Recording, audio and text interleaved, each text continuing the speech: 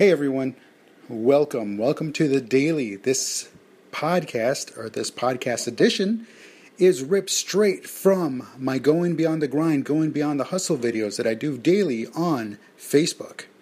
Thanks for listening. Enjoy.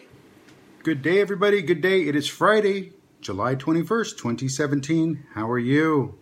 Good day. I mean it, good day. It's Friday, it's the end of the work week, but it's not the end of the week and it's not the end. There's still so much left to do. There's always so much left to do that, well, it's just another day. But what you have to do is make the best of it. So, to go beyond the grind, go beyond the hustle. How do you make the best of things? How do you make the best of things? There's always going to be times and situations when things are not going to go your way. When things look bleak, dark, dank, daft. For you British listeners, there's going to be those times when things are not going to go your way. What do? How do you elevate? How do you lift yourself up? What do you do? That's a lot. That's a lot to think about. I mean, it's like, well, things aren't going my way. What do I do? Going beyond the grind, going beyond the hustle, you have to look at things from a different perspective. You have to. You have no choice. And sometimes you have to look at it from your customer's perspective, from those you want to sell to, those that want to buy from you, those that want to hear you, those that want to see you, those that want to listen.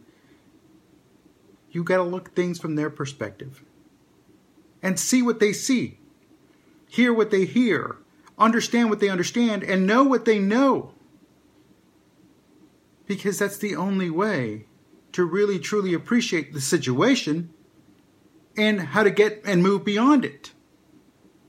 Failing that, you're just going to stay stuck in that box. You're going to stay stuck in that little hamster wheel, spinning that wheel as fast as you can. Your little feet just going on as far and as fast as it'll take them.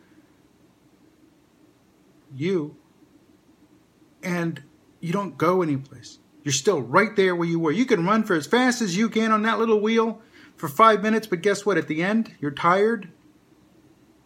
And you're still right there where you stepped on. You didn't go anywhere. And folks, that's nonsense.